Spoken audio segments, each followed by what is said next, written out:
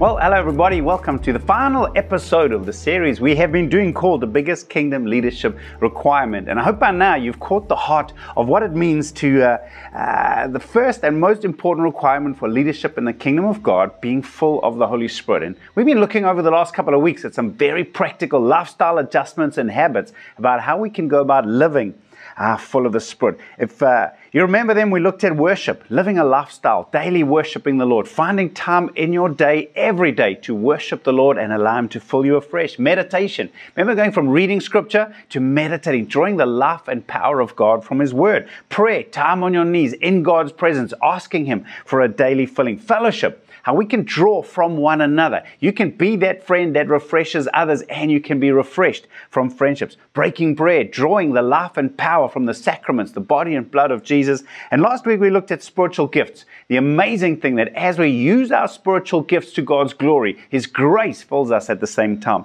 I want to finish up with one of my favorites today and just take a couple of moments to talk about how we can be filled by the Spirit by living a life of going. Literally, the Great Commission, go into all the world, make disciples of all nations. There's something in the kingdom of God that's completely reversed. In fact, I've just come back from a trip and physically and emotionally feeling exhausted and tired, and yet at the same time, at a spiritual level, feel like my tank has been filled once again.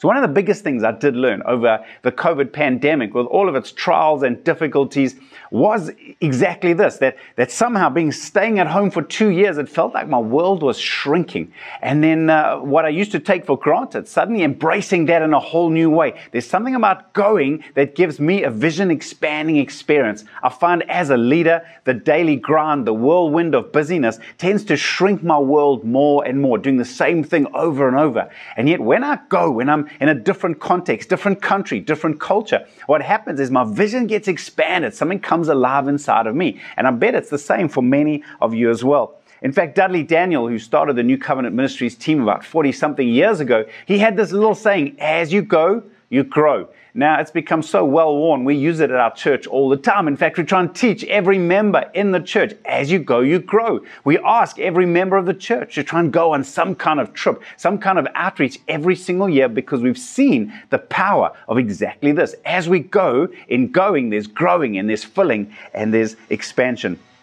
I want to give you a quick example of this from Jesus' disciples. Remember, as He was training them and preparing them for a life of ministry, He actually gave them a practical going experience. 2 by 2, He sent them out. Then later He sent the 72 out. But this is what it says in Luke chapter 10, verse number 1. It says, after this, the Lord appointed 72 others and sent them 2 by 2 ahead of Him to every town and place where He was about to go. Now, before I read the next verse, stop and think. Let's say you were one of those 72. You've been hanging around Jesus, you've been excited, and now He's put you together with someone who's also new, and He said, right, I want you to go into a town, and I want you to preach, and I want you to heal the sick, how would you feel? I mean, let's just be real. These are real people just like you and I bet you there would have been a sense of nervousness. There would have been a sense of do I have the ability, but I don't feel qualified. I don't feel competent. I don't know how I'm going to do it. I bet you that's exactly what they were feeling. And yet look what happens when it describes how they come back in Luke chapter 10, verses 17. It says, the 72 returned with joy.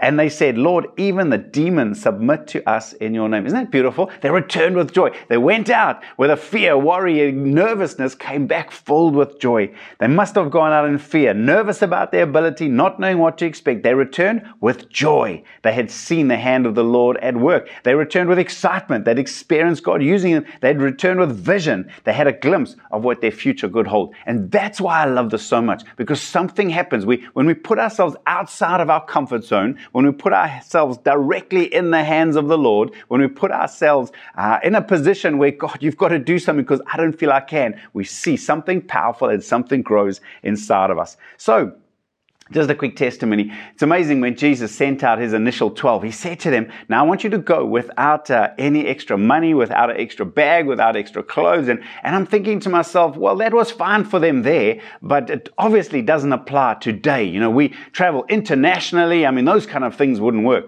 Well, I remember going on a trip a couple of years back, and I got into a South American nation, I didn't have much cash with me. I normally use my credit card, and I was going to draw some money, and the card was blocked for international use, which it had never been before. And suddenly this realization hit me. I'm here for 2 weeks in foreign nations and I don't have any money. And at first there was a bit of panic, but then I remembered exactly what was said. You know the amazing thing? I came back from that trip with more money than I went. Somehow, all my expenses were covered. Somehow, everyone was no one knew, but everyone was giving me gifts. I was receiving this and that and the next thing. The point is this.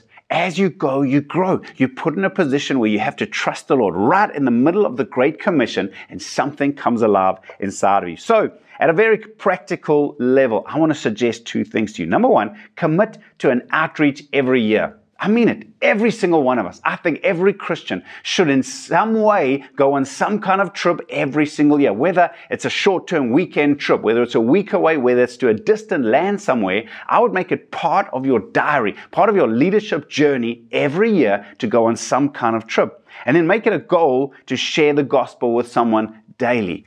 This is something we've been trying out even on a recent trip. We had a little competition amongst ourselves. Maybe it's bad, I don't know, but it was fun. In other words, who could get the best testimony every day of trying to find someone to share the gospel with? And it was incredible. Now you're looking actively all day. An amazing thing happened as we engaged with people. We started seeing testimonies, God opening doors. And I would encourage you, get out there in the going. There's the growing, which is wonderful. Let me leave you with the last 3 questions for this series. Question 1, have you been on an outreach before? How did you feel before and after?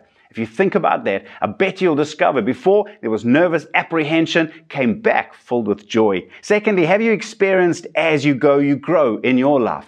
Can you look back on some of the times you have been maybe on a trip and what God did inside of you? And then thirdly, what future trip or nation could you begin praying into and trusting for a door of opportunity to open? And I really want to throw this leaders challenge in front of you right now. Is there something ahead of you? Is there a nation that God has burdened you with? Is there someone you could travel with? I'd love to put a vision in front of you right now to put your faith out there and say, Lord, I'm trusting you to go on a particular trip, because as you go, you grow. I believe you'll find that this is one of the ways that we can learn to live more full of the Holy Spirit. So as I wrap up, one final thought is simply this. The leaders, looking for leaders in the New Testament, they said, find people full of the Holy Spirit. That's the most important leadership requirement in the New Testament. And we can choose to live a lifestyle that just completely empties us, or a lifestyle that's always filling us. I believe New Testament leaders who want to count for the kingdom of God will live a practical lifestyle of being full of the Holy Spirit. Hope it helps. Can't wait for next week. Brand new series. Until then, may the Lord bless you, and bye for now. Thank you for listening to this week's episode. Remember, if you'd like the notes that come along with this episode or any one of our past episodes, you can visit outlookchurch.co.za/mustardseed leadership, where you can see all our past episodes, all the resources and notes that go along with this. Until next time, keep growing.